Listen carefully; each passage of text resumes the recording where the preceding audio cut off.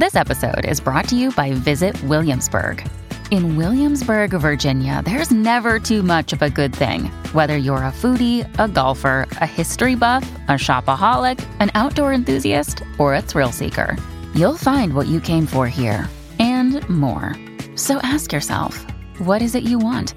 Discover Williamsburg and plan your trip at visitwilliamsburg.com.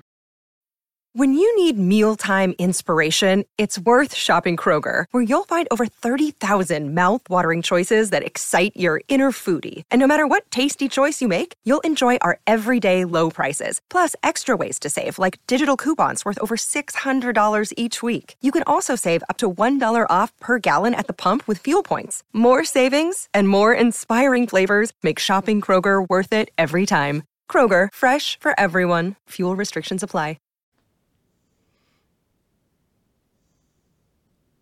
Hey there everybody, and welcome to this video on processing emotions through journaling. This is part of the 52 Skills Everyone Needs series, and I'm your host, Dr. Dawn-Elise Snipes. Let's start out at the beginning. What are emotions? In order to process them, we ought to know what we're talking about. Every moment, you're aware of stimuli in your environment, things that you feel, smell, see, hear, any of those stimulus. If you're happy, those stimuli are generally encoded as positive. So when you encounter them again, it triggers a feeling of happiness or contentment.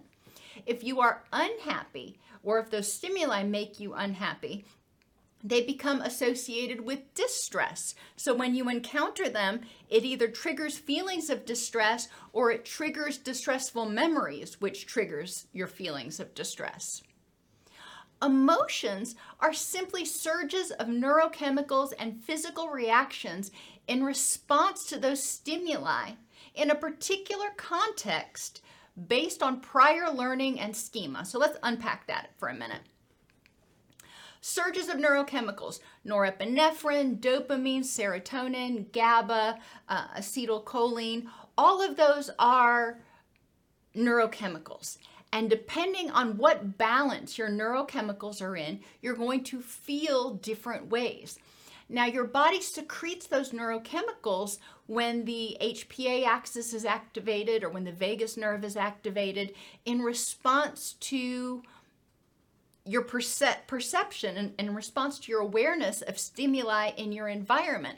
So if you see a snake, for example, in your environment, that stimuli is going to be registered and your body is going to secrete appropriate neurochemicals. The other day, my daughter was letting the dogs out and this little rat snake or chicken snake, I don't know what you call it, just harmless little snake, but this little baby snake dropped off the door frame and about fell on top of her. Now that triggered an anxiety response because it was unexpected. When she's outside on the farm, she expects to run into snakes, so it doesn't trigger a stress response in her. Which is why it's important to recognize that context is somewhat important. But those stimuli trigger what we call schema. And schema are shorthand. Schema are files that your brain has that allows you to anticipate what to expect based on prior learning. You have a schema about doctor's offices, for example. Based on prior experiences, you've written this little Cliff's Notes version of when I go to the doctor's office, generally, this is what I can expect to have happen. Schema help us anticipate. Unfortunately, these schema that allow us to kind of go about our daily activities without having to think too much and help us be aware of what's going on, they form what we call our default mode network, or other term for it is our autopilot. And when we're on autopilot, we are acting and reacting based on prior learning experiences, not necessarily based on what's going on in the present moment. Now let's talk about this. We'll use a good example. For example, I love animals. And I've always been around animals. I've always loved animals. And I'm the one that'll walk up to the dog on the street and go, "Oh, come here, little puppy." Not knowing him from Adam's House Cat, but as long as he's not like foaming at the mouth and looking like Cujo, I'm probably going to try to figure out where it belongs. Now, those are my default schema. That's my autopilot, because my interactions with dogs have almost always been very positive. However, I'm not taking into account the current context. What's going on? Do I know this dog? And so should I assume, I'm making assumptions. I have expectations of how this dog is going to behave based on my prior experiences. But is it really realistic to expect that every dog is going to behave like Toto? Probably not. Once a schema is formed, it's written into your story. And I talk about our lives as being an ongoing narrative, ongoing story, saga, mini-series, whatever you want to call it. But once something has happened, it's sort of like an episode in a television series, and it stays there forever. And what happened in that series is likely going to impact the way that character reacts in future episodes. Each time you encounter stimuli in the future, it may trigger similar emotional responses, and any new stimuli may also be integrated. So let's look at this from a trauma-based perspective instead of the happy doggy example. You experience a trauma, whatever that trauma is, and the sights, smells, sounds, even sensations, if it's cold or if it's hot, all of that your brain takes in. When you are in that fight or flight mode, your brain is more aware and hypervigilant and encoding stimuli. That way it can be more prepared to protect you in the future. Well, that's great. Except a lot of those stimuli probably occur in multiple other very benign settings. So you've experienced this trauma, you have recovered from it, you've moved past it, whatever you want to say, and a few months later you're in an old house and there's a similar smell to the smell that occurred during your trauma. All of a sudden, you start becoming acutely more aware of other similar stimuli. It's like, I know that smell. Oh, this looks similar to what was going on when I was in the middle of my trauma. I'm hearing similar sounds like creaking of boards. Oh my gosh. So now old houses may make you anxious because it triggers the memories of that trauma and may trigger a flashback. So now that trauma has become associated with old houses. And later on, you're in a store and encounter someone that reminds you of the offender that, was involved in your trauma. Oh my gosh. So now that triggers a flashback in that store, and it may not be potent enough to necessarily make you afraid to go back into that store, but it can make you more on edge or more uneasy when you go into that store the next time. And if you encounter somebody that reminds you of the offender the next time, then it's probably going to be written into your schema that stores are now also unsafe places, and stores will trigger flashbacks. So you can see how very quickly stimuli can become generalized, and you can start experiencing triggers and flashbacks and dysphoric or unpleasant emotions in multiple situations that seem somewhat unrelated to the trauma. Another example, and I've used this one before, so a lot of you will recognize it, hawks. My mother used to be an avid bird watcher, and when she was in hospice care, she saw a hawk fly past her window, and she commented on it, and she couldn't remember the word hawk, and she thought she had just learned it. And so that was a very pivotal moment in my interaction with her towards the end of her life. And now I'll be out driving and I'll see a hawk flying off of a power line, and it throws me back to that moment. And I have that feeling of melancholy for half a second. You know, it's been a while since she passed. And I know that that feeling is related to that particular stimuli, to seeing that hawk. If the experience contradicts your schema, then you experience cognitive dissonance. So we'll go back to the dog example again, because that's a pretty easy one for most people to conceptualize. If, you know, I'm expecting the dog to be all sweet and nice and want love and treats, and it actually starts growling at me and maybe even lunging at me, that doesn't fit with my expectation. So it causes confusion, or what psychologists call cognitive dissonance. This new information now must either be altered to fit the schema. I must find a reason for why the dog behaved the way it did, not because it's mean, not because I scared it, but something else. Or I need to alter the schema to include new information. Not all dogs are friendly. To alter your response to stimuli, to alter that schema, requires overriding your autopilot or your default mode network. And that's where journaling comes in. Yeah, I'm getting to the point here.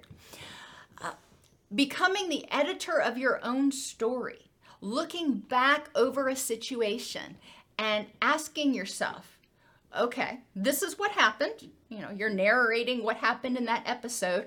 Was there actually a threat? And how do you want your character to respond in the future in similar situations? A few examples. We have responses to stimuli wherever we go. Unknown stimuli. You can encounter situations where there are unknowns that happen. And you actually have a schema for that, how you handle the unknown. Curiosity. Think babies and toddlers. Babies haven't experienced most of the things that you've experienced. So their world is a relative unknown to them. How do they respond? Often with curiosity. Toddlers, the same way. And we all have been around toddlers who've been going through the why stage. Why is the sky blue? Why do dogs bark? Why does this happen? They're curious. They hear a dog bark and they want to know why. It's an unknown stimulus and they want to understand it. They want to figure out what to write in their little schema cliff notes.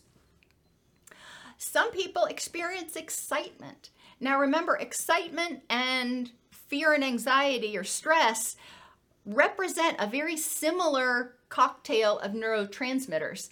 However, your perception of the situation is what differs. With excitement, like starting a new job or a new school, if you're looking forward to it, if you feel safe going into it, then you're going to label that as excitement. If you are already feeling unsafe, then an unknown stimulus, starting a new school, may trigger fear or anger or irritability. And sometimes the other stimuli in the environment may be so dominating that you ignore unknown stimuli.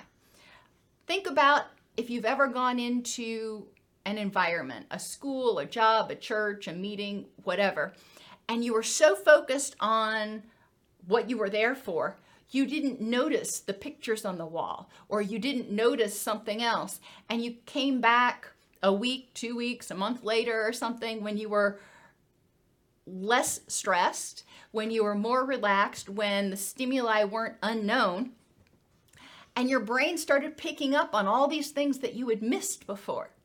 You know, that's kind of the interesting thing. So we have different reactions to unknown stimuli. And again, a lot of it has to do with our underlying perception of safety.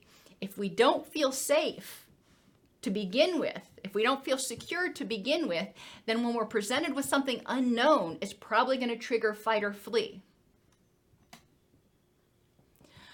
Known stimuli, things that you've experienced before, things that you have a schema for, like loss or failure or rejection. You're going to respond to that in a relatively predictable way. You know how you generally respond. For example, if you interview for a job and you don't get it, or if you take a test and you fail it. Likewise, there are other good stimuli like ice cream and rainbows. You know how you respond to those things. If you see those or you taste those or experience those and they trigger happiness. So your default mode kicks in and goes, hey, ice cream, that's a good thing. Let's get excited. Or if you're lactose intolerant, not the same reaction. But emotions, again, are labels that we assign to that neurochemical cocktail that our body produces as a response to stimuli in the environment based on our prior learning and sometimes our current interpretation of the situation. Why are emotions important? A lot of people want to get rid of their anger, their depression, their anxiety, their stress. All right, we don't want to feel that way all the time, but emotions are really important. We don't want to get rid of them. We want to learn how to live in harmony with them. Just like I don't love torrential rainstorms. However, if we didn't have rain, we wouldn't have plants, and that would be a big problem. So let's talk about 7 general categories of emotions. Anger. And in this category, I put irritation, rage, disgust, resentment, guilt, which is anger at yourself, jealousy, and envy, which are often anger at somebody else for having something that you want. Anxiety, in this category, I put stress, worry, and fear. And there's probably others that can go in there. But anger and anxiety are the emotions that we assign to the fight or flee response. Why do we have them? In order to help us stay safe. They are responses to threats. Now, they may not be actual threats. They may be things we perceive as threats. And I've used the example before of smoke alarms. Sometimes my smoke alarm in my house will go off, especially if we have the windows open. And it doesn't necessarily mean that there is even smoke. Definitely doesn't necessarily mean that there's a fire. But sometimes it goes off. It's a false positive. And our anger or our anxiety can be a false positive based on our prior learning, based on our schema, our Cliff's Notes for what to expect. We may react to stimuli with anger or anxiety in order to protect ourselves because we expect that there is going to be a threat. We want to change that to we expect that there might be a threat, but we want to explore it. Anger and anxiety are there to keep us safe when they are accurate. When they're inaccurate, then we can work on reprogramming them. Depression can be considered sadness, grief, burnout, apathy. When somebody feels depressed, they are fatigued. Nothing really makes them happy. There's low motivation. We've all been there at one point or another. Depression is your body's way of saying you're helpless and hopeless to change something, or you're out of gas. You've just been too stressed for too long, and you're not going to continue throwing good energy after bad. But you want to explore what depression means to you. Depression is sending you a signal. As I've said before, all behavior has meaning. Well, all of our emotions are trying to tell us something, and based on our prior learning. And those schema may need to be altered or rewritten for future encounters, but it's our brain's way of trying to help us predict the world. Happiness includes contentment, joy, elation. Again, you can probably add more to that category. But when we feel happy, Our brain releases dopamine and endorphins and sometimes oxytocin, and it makes us want to do it again, whatever it is. And that's our body's way of saying, that's a good thing. That's involved in self-preservation. So let's do more of that. Love, compassion, platonic love, romantic love, all of those feelings are associated with the release of oxytocin and bonding and oftentimes safety. When we feel love, when we feel safe and comforted, it produces a certain neurochemical cocktail. Desire, and that's a little bit different than love. I have in there lust, determination, and motivation. So you may have a lust for life, or a lust for another person, or a determination to get something, or a motivation. So this is more active than love, which tends to be more passive. But desire helps get us up off the sofa. And curiosity. I couldn't figure out what category to put that, so I gave it its own category. Curiosity is one of those emotions that we feel that encourages us to look. We don't necessarily know whether it's going to make us happy or sad, but we're curious about it.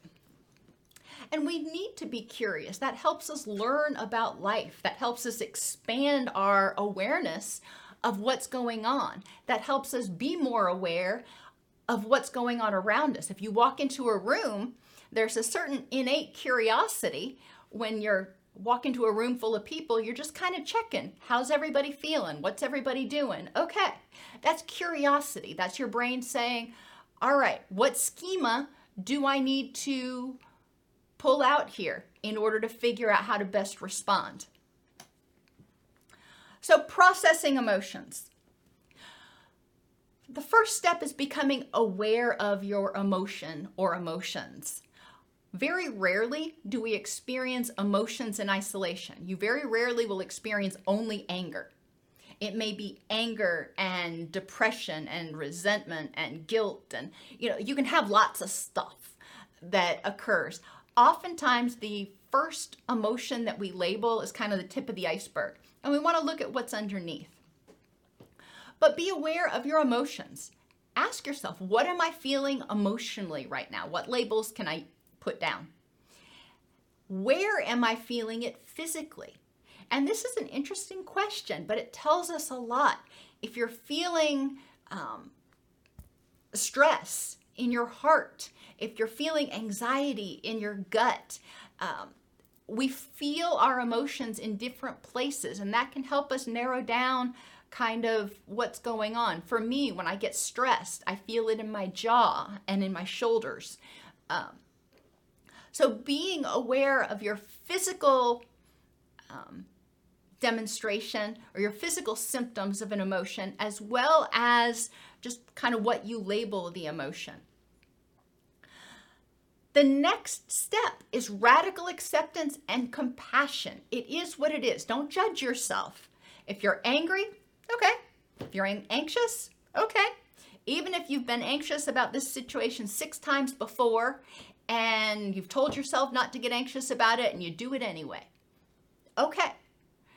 Radical acceptance and compassion. Fighting with it just uses up more energy. I've told you all before about how when the dogs bark, a lot of times it startles me and triggers my stress response. And we've had dogs for as long as I can remember. We've only had wood floors for a few years, but when they get upset, when they start barking, it startles me. And even though I know as soon as that startle is over, I know everything's fine, I get frustrated about it sometimes. I'm like, why do I have to feel like I'm going to jump out of my skin? That's not compassionate. That's judgmental.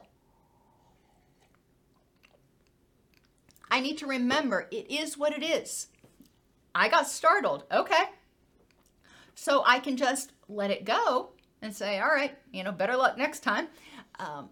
Or I can fight with it. Stop trying to get rid of the feeling though. Feelings are there to protect you or to encourage you to do things that are positive. Tell yourself, my body is trying to help me stay safe, possibly based on outdated schema, inaccurate perceptions, or unprocessed big T or little t trauma. But it's your body's reaction. Then start exploring. The last slide is a lot of stuff that you're probably going to do mentally. Now comes the journaling. Start exploring. Write down the triggers for that emotion or those emotions. People. What people in your environment triggered that? Places, things, sights, smells, sounds, time of day or season. In the present moment, what triggered that emotion? Ask yourself, why is this coming up for me now? What triggered this emotion in this context at this time? Also known as, where the heck did this come from? Or what do I associate this with? So once you identify what triggered it in the present, maybe you realize, oh, I smell that cologne. Then you can think back to, when have I smelled that cologne before? And what emotions did it trigger? What's it related to? You may smell I walked in the other day into a place and I smelled pipe tobacco. And one of my favorite professors from college, as well as one of my favorite uncles, both smoked pipes. And whenever you were in their vicinity, you could smell that pipe tobacco.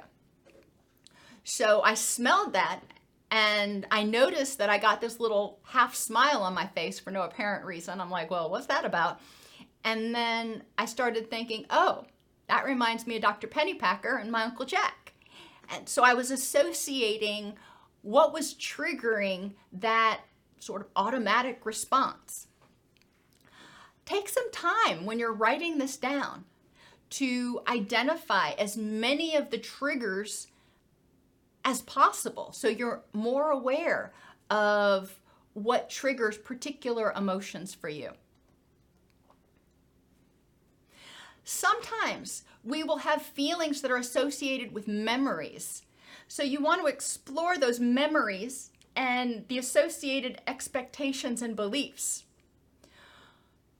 We'll stick with a smell, because that's an easy one. You smell a smell, and it triggers this feeling of anxiety. Okay? Sure. So then you ask yourself, why did that smell trigger that feeling of anxiety? What memories is it bringing up? A lot of times we store trauma as reactions, not as necessarily verbal memories. Our brain does that. During a traumatic experience, glutamate actually makes it harder for us to encode memories and store them and retrieve them at later times. But our brain and our amygdala and our body remembers what happened. So we may experience those feelings, but kind of be struggling for, what's that associated with? I know I've felt this feeling before and it feels awful. For me, I'll give you an example. When people knock on the door, and I know that sounds really weird, but when people knock on the door, it can cause me to have a stress reaction. And I'm like, well, where did that come from? Well, when I was younger, I was home during a home invasion. Okay, well, that makes sense. The perpetrator knocked on the door first, probably to make sure that no adults were there that were going to answer the door, and then came around and broke in through the sliding door.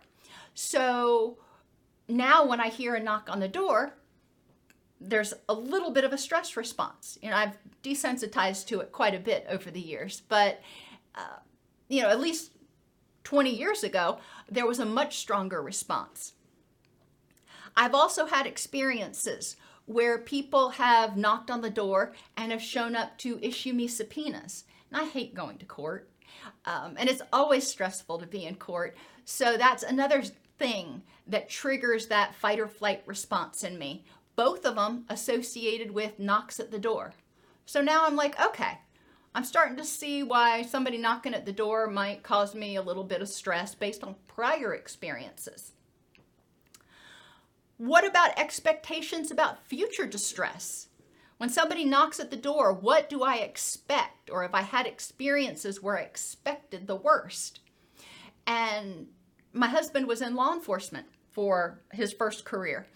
And when he would be on patrol, there was always the chance that somebody could show up and knock on the door and say, something bad happened. So it was always stressful when somebody would knock on the door. So in the past, I've had multiple experiences where there was a stressful situation and multiple experiences or times when somebody's knocked on the door and I've expected a bad situation. So now I'm starting to understand a little bit more about why knocks at the door stress me out so much. What beliefs are associated with those thoughts and expectations?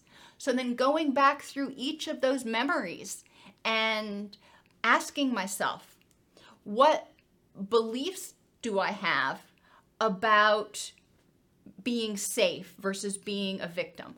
What beliefs do I have about being in court? What beliefs do I have about my ability to be safe, to be empowered versus hopelessness or helplessness? What beliefs do I have as a result of those experiences regarding rejection or failure? Now, I had a couple of really bad times when I went to testify that it felt really unpleasant and uncomfortable.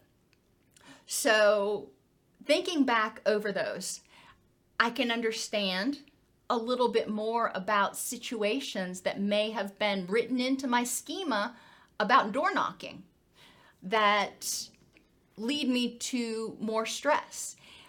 I've also never grown up in an environment where people just randomly dropped by and knocked on the door to visit. They always called first or nowadays texted first.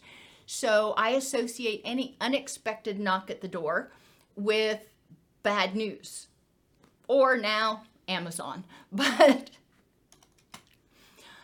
what do we do now that you've identified the memories and the thoughts associated with those memories?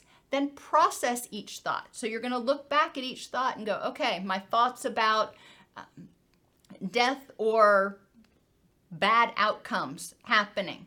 What are the actual known facts for and against each belief in the current context? No assuming, no mind reading, and check for extreme words, either telling myself or implied. So if I say every time somebody knocks at the door, bad things happen. Well, those are extreme words, and I'm assuming that that's going to continue to be the case. But what are the facts? Encouraging myself. Remember, I've talked before about emotional valence, and we remember the bad stuff, we remember the threats, and tend to just kind of take for granted the good things. So thinking back over times that people have come to the door, like Amazon, and it hasn't been a bad thing. And I start recognizing that, okay, there are some very clear times when there have been bad things, but more often than not, when people come to the door, it's benign. It's somebody that's campaigning for political office, or somebody delivering a package, or somebody that lost a dog in the neighborhood. So those are not bad things. So that helps me get more realistic awareness of what's going on, embracing the dialectics. Yes, there are times when it's bad, but there's more often than not, it's going to be a very benign interaction. What's the probability of a distressing outcome? Well, I just kind of went over that. More often than not, the outcome is going to be benign or sometimes even good, because you want whatever that's being delivered. What aspects of this situation can you control? In some situations, you can change the situation, like leave. Now, this isn't so much the case if somebody's knocking on your door, because you're not going to sneak out the back or something. But if you are in a social situation and you're feeling threatened, you're feeling uncomfortable, it's triggering bad memories, one of the things that you could do would be leave the situation. Don't go into situations where you're going to feel that vulnerable. You can change your reaction. And this can be called desensitization or counter conditioning, whatever you want to call it. But basically, it's setting up a situation so you encounter that stimulus in positive or benign circumstances. For knocking at the door, I could encourage my friends to start coming over more often and knocking at the door. I could go through a variety of things. So I have more instances of opening the door and it being a positive than being a stressful situation. Prevent or mitigate it in the future. I guess I could put a do not disturb sign on the door. That wouldn't be really helpful. But there are some times where you could prevent or mitigate the situation in the future. Or live in the and. Accept that, okay, sometimes people are going to knock at the door, or sometimes this situation is going to happen, and it will feel uncomfortable. And as soon as it's over, I can go on about my life. I may have anxiety for a moment, but it will pass. All of these things are things that you can journal. So, what are you feeling? What triggered that feeling? What memories are those triggers associated with that are causing those emotions? What thoughts are associated with those memories? Thoughts of being powerless, unsafe, rejected, etc. And then processing those thoughts, going back over each thought and saying, okay, is this thought based in fact, or is this thought based on my expectations and my assumptions for what was going to happen? And then what can I do to handle this situation? So the next time it happens, if it was in an inaccurate response, so the next time it happens, I don't react as strongly.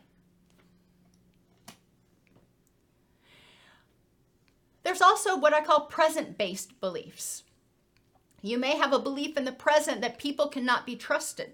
And yes, that probably was formed from being betrayed in the past, but you may be thinking, people in my life right now cannot be trusted. Nobody can ever be trusted ever. Well, you hear the extreme words there. Same thing. Examine the facts supporting the thought in the present context. Is it true that nobody in my life is trustworthy? What are the facts against the thought in the present context? What aspects of this belief can I control? Can I nurture particular relationships? Can I set better boundaries? What is the probability that this person cannot be trusted in this context? Some people are very trustworthy in certain contexts, but you wouldn't necessarily trust them to watch your dog for a week or something. So what is the probability that this person can be trusted in this context? How does holding on to this belief in its current form, how does continuing to tell myself that people cannot be trusted impact my ability to have a rich and meaningful life?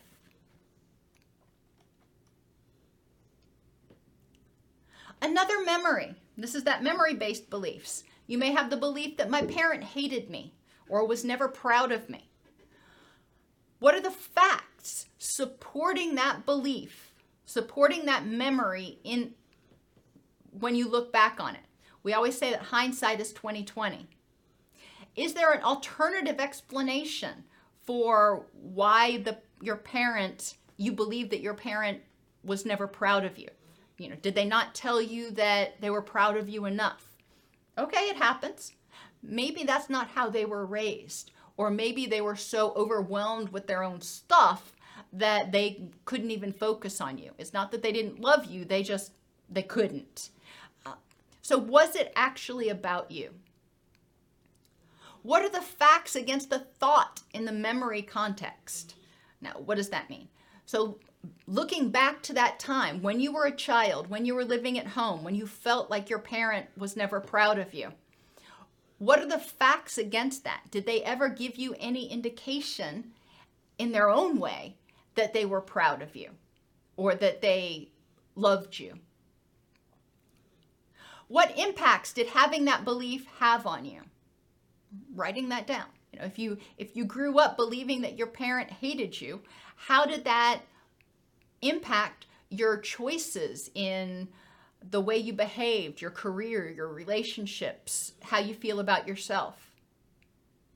How does holding on to this belief in its current form impact your ability to have a rich and meaningful life?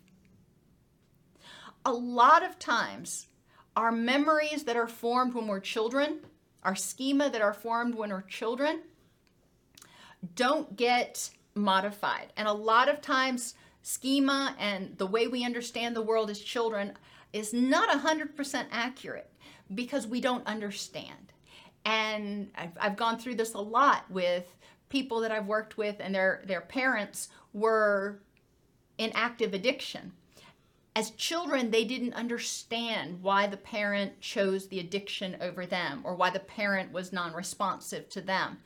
As adults, they were often able to look back and go, yeah, my parent just was in agony, was struggling, didn't have it all together. Whatever they want to say, but recognizing that it wasn't about them. It was about their parents' deficiencies. It's also important, I've talked up till now about processing stressful emotions, what triggers anxiety, what triggers anger, what triggers depression, what triggers grief. But it's also important to process pleasant feelings, and I encourage you to do this in your journal with regularity. What are my triggers for happiness, for curiosity, for contentment, for love, all those things? When I see those triggers, or when I feel those feelings, what triggers them, and what memories do those triggers bring up? What are my expectations about future happiness based on those memories? What thoughts are associated with those memories or expectations? They may include thoughts about being safe, thoughts of hope and empowerment, thoughts of love, acceptance, success. We had we have several, but we found a nest of baby bunnies on our property this weekend when we were working in the garden. And it made me happy. It was thoughts of hope that these little bunnies would grow up and stay around my yard so I could see their little cottontails. And yes, I'm back to the whole cottontail thing. I love little bunnies. Thoughts about being safe, about being able to provide an environment that's safe for them, because seeing the wildlife, the squirrels and the rabbits and stuff in my yard is very calming to me. So it triggers feelings of happiness and contentment and joy for whatever reason. Now I know, and I work harder on creating situations in my environment that promote feelings of happiness. So around our yard, we have brush piles and things. We have 7 acres, so we've got a little room to move. But the brush piles are where a lot of critters will make their dens. And I've created an environment, and I'm continuing to try to create a more hospitable environment for all wildlife, including, honeybees and bumblebees and all those sorts of things. So I can experience that when I go outside. And that is good for me. So figuring out what works for you, what helps make you happy, and how can you integrate those triggers into your day-to-day life to help you feel safer, more empowered, and just plain joyous? Emotions are neurochemical reactions prompted by your nervous system to help you stay safe. Often the causes are based on outdated schema that cause inaccurate perceptions or thoughts. A lot of times our stress reactions are based on things that may have been stressful in the past, in other situations, or when we were younger. But we're different now. We're older, we're stronger, we're wiser. Reducing distress requires understanding what's causing your feelings and remembering you can't get rid of your feelings. You can change your reaction to situations that unnecessarily prompt distress. Likewise, processing positive feelings can help you identify ways to increase those and embrace the dialectics. That means recognize that, yes, there is bad, but there's also good. And I want to live in a world that embraces the and, recognizing that distress is inevitable.